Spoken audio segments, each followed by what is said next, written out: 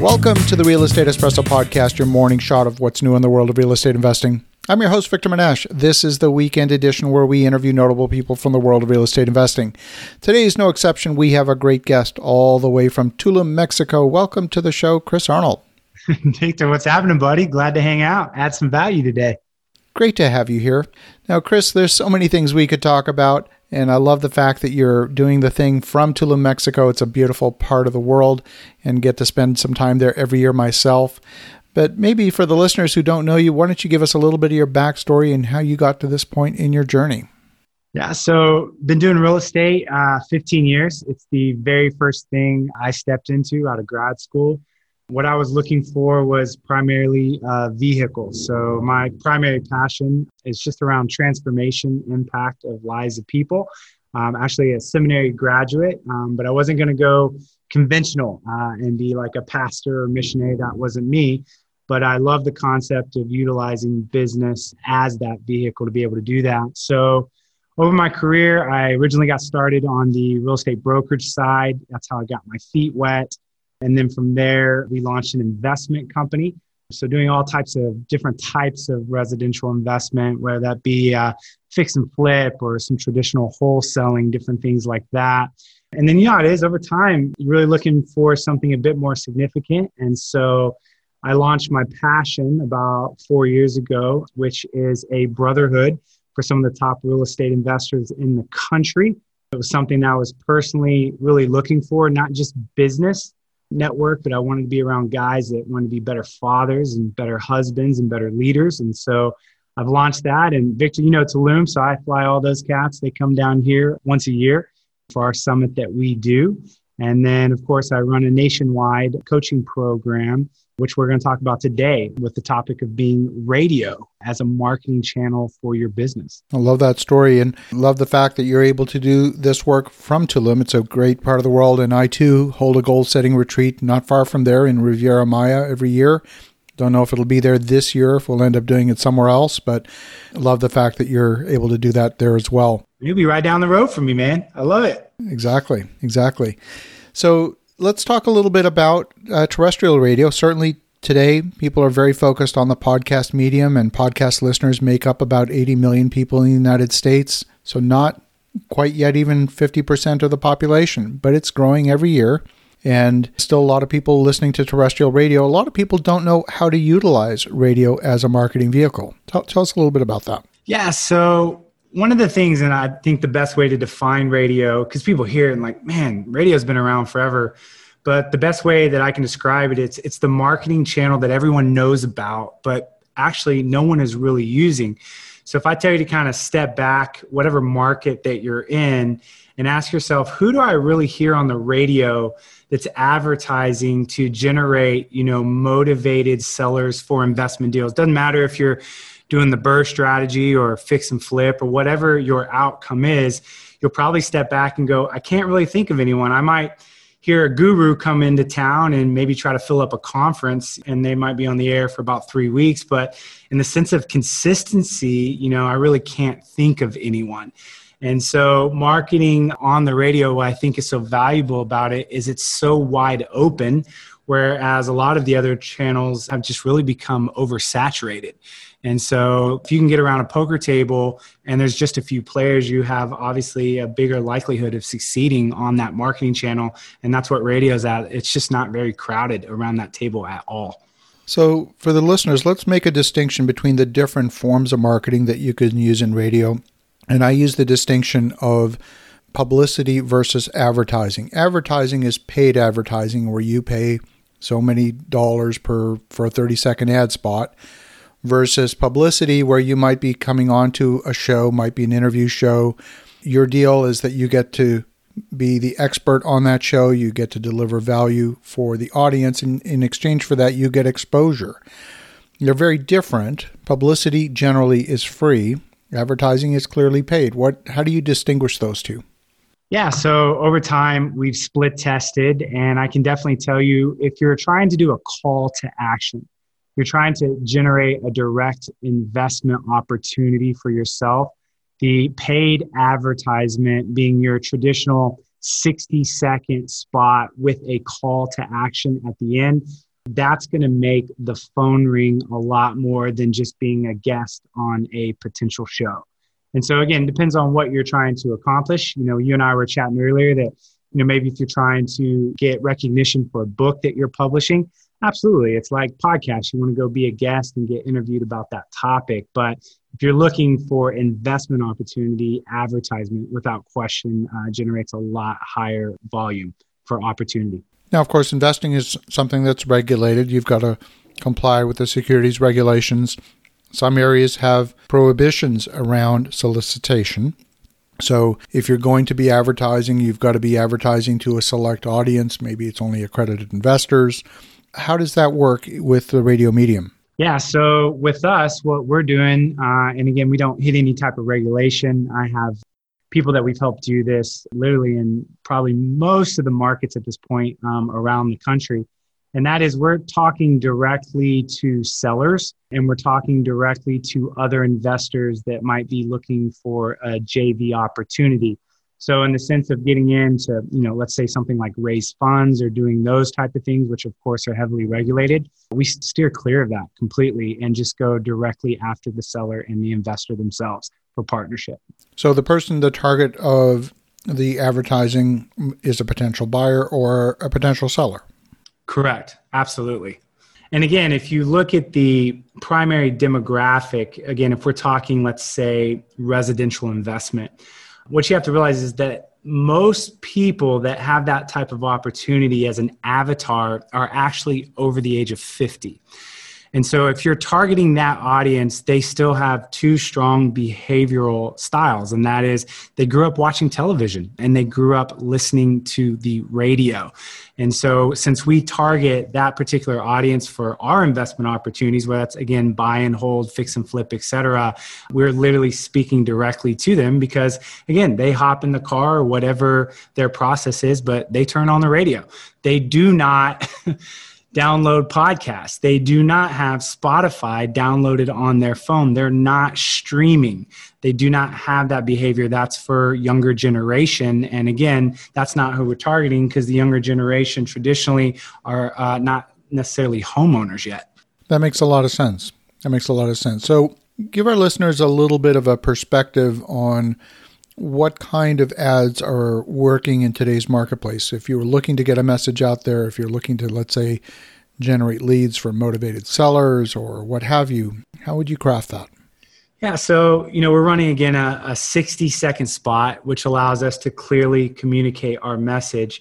But our ad is very much hitting on particular pain points, circumstances that require people to need to dump a property quickly for cash as is.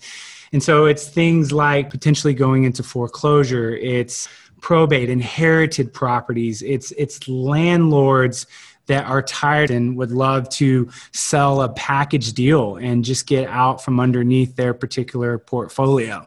And so our ad, if you listen to it, is strategically just going point by point. Do you have a house behind in payments? Do you have a house, that's falling apart in need of repair? And so what you find the person riding down the road is like, hey, that's me. I'm that landlord. Again, utilizing radio, it creates instant credibility and it creates celebrity status. So if we're talking about a competition standpoint, when someone hears radio advertisement and they're that landlord and they go, I'm going to call this guy, or I'm going to call this woman, because people assume that if you're on the radio, you're an expert, and they also elevate you psychologically to celebrity status, just like that happens on television. I mean, that's where we get celebrities from. And so I love from a branding standpoint for, your particular operation that you can really elevate yourself above the competition level by really creating that celebrity status for your business. So not only are we generating motivated seller leads, on top of that, we're strengthening the integrity and professionalism of the brand. When we talk about marketing or advertising, at the end of the day, it comes down to business metrics, a certain number of dollars per lead. How have you found that metric working in radio as compared with other mechanisms, whether it's paid search on Google or any other form of paid advertising? Yeah, I mean, that's the most important question. If I'm listening to this and anything I size up, what I care about mostly is the math. When it comes to marketing, and there's a lot of KPIs to look at, cost per lead, cost per acquisition, but the one that matters most is the one that's kicked out the back end, and that's dollar per dollar return. So for every dollar I'm spending on radio, how many am I getting back? So doing this now over 10 years, we consistently land right between $3 to $4. So we're getting triple to quadruple on our dollar spend. And the thing that I love most about it is that it's stayed there consistently. Other marketing channels, I might be up at a 1 to 4, even, 1 to 5, but they don't stay there either because of disruption, because of, oversaturation due to competition, different things like that. But radio has just been really kind of tried and true for us around that $3 to $4 mark. And then, of course, you're not subject to an algorithm changing your performance from one week to the next. Exactly. Or, other forms of technology coming in that are shutting things down on other marketing channels that are being used right now, particularly ones that are a bit more on the spam side. I love that. Now, one of the things that I've long believed and long held is this notion that we are in a saturated airspace, that there's so many people trying to interrupt you and get your attention. In fact, even where you're seated right now at your office, you're probably being bombarded by lots of different forms of advertising that you don't even see because you tune them out. Whether it's the soft drink can that's on your desk or what have you, you're being bombarded by advertising. How do you differentiate in today's marketplace so that people actually pay attention? Yeah, so if we're referring directly to radio, the thing with radio is people can click over to the next channel. You're not intruding on somebody like other marketing channels. So let's pick on direct mail, right? If someone's running a large direct mail campaign, I'm going to tell you that probably over 50% of the responses back are actually hate responses. Like, stop mailing my house. On radio, that distinction there is you're on an airway, number one, that's not intrusive. And number two, you're playing an ad that's not being crowded out. So let's, again, utilize direct mail as an example. If we were talking about utilizing direct mail for residential opportunities, you're going to walk into someone's house. We see these on appointments, and they got 50 postcards stacked up on their table. I mean, how, you can make that postcard pink and do everything you can to make it stand out. But again, you're still one of 50. On radio, and this is what we're finding is so interesting, is you're pretty much the only advertisement on in your market that's actually communicating this particular message. So it's easy to stand out. So you get out of the pile, basically. Pretty much. And that's why I think it's important. There's virtually no competition. And so I don't care how good your back end is. If you have a marketing channel that's oversaturated, you're going to have difficulty pulling out that return. It's always about being first. We know that the number one thing that drives the success of marketing is always being the very first to the table. I mean, it's Coca-Cola versus Pepsi, right? And so if you can come into a market and really be that first person, that's going to make the biggest difference long-term in your overall success with the channel. Let's talk a little bit about repetition. The first time you hear an ad, you're probably not going to take action. What have your metrics shown? Is it the third time, the 10th time, the 50th time that people take action? How do you even measure that? Yeah, so that's a difficult thing to measure. I mean, somebody calling in will say, I just heard your ad on the radio, or they might communicate something generally like, hey, I've been hearing your ad and here's my circumstance. I will tell you, though, the metric that will allow us to show that it is more direct response, not having to hear it again and again, is we track all of the calls that are coming in through a call tracking system. And so we can see when an ad is played, right? The radio station will give you what's a predictive time for the following day, saying your advertisement is going to play at this time. And you can go into the back end of a lead capturing system and just see that when that ad plays, you get that direct phone call. So what I can tell you is, even though it's hard to really split it up and try to put exact math to that, I can tell you, generally speaking, that most people are calling out of emotion when they hear that ad, meaning like, man, that's the situation I'm in. I'm going to pick up the phone and call this person right now. Are you using vanity numbers where call 1-800, get help or something like that so that it's easy to remember? Or, typically call tracking systems generate a bank of numbers pretty much at random. And so now you can perform ad splits and so on by having unique numbers for unique ad campaigns, but then you lose the memorable nature of the phone number, and it becomes more difficult for the client to actually write down the number or remember it. Yeah, so I can give you a couple practical tactics on that. Without question, it's got to be a vanity number. You want that number to be a local area code, not an 800, because again, people always value local expertise over national. It just feels, again, a bit more personal in the actual approach. Your ideal, of course, would be to have one number, but the problem is you're not really going to understand your metrics if you don't put a unique vanity phone number on each radio station that you're on. So we're on about 7 stations in the Dallas-Fort Worth area. And again, I wish you could talk to every person and ask them and get a straight answer on what station they were just listening to. But a lot of times people don't know. People are constantly clicking through other stations, right? That's what we do. We bounce from station to station. So unless you put a unique number on each station, you're going to be pretty off on what the overall metrics are and return is per each station. Well, Chris, this is a fascinating topic, not something we've talked about on the show before. If folks want to connect, if they want to learn more, what's the best way? Yeah. So again, if you're listening and you're like, man, this is interesting. I think I could find some value in this for our business.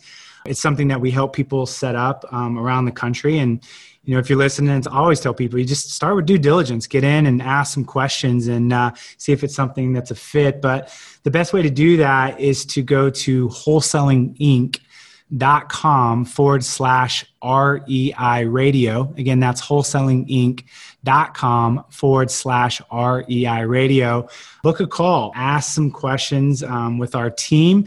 And then also, of course, you got to check and see if your market's open because we limit people per market. And so we actually have markets that have already been bought and sold out because I'm going to preserve it. I'm not going to allow it to get oversaturated like some of the other marketing channels have gotten that way. I love it. Well, thank you, Chris, for sharing the perspective and sharing the strategy with our listeners. And for the listeners at home, definitely reach out to Chris at wholesalinginc.com/REI radio. In the meantime, have an awesome rest of your weekend. Go make some great things happen. And we'll talk to you again tomorrow.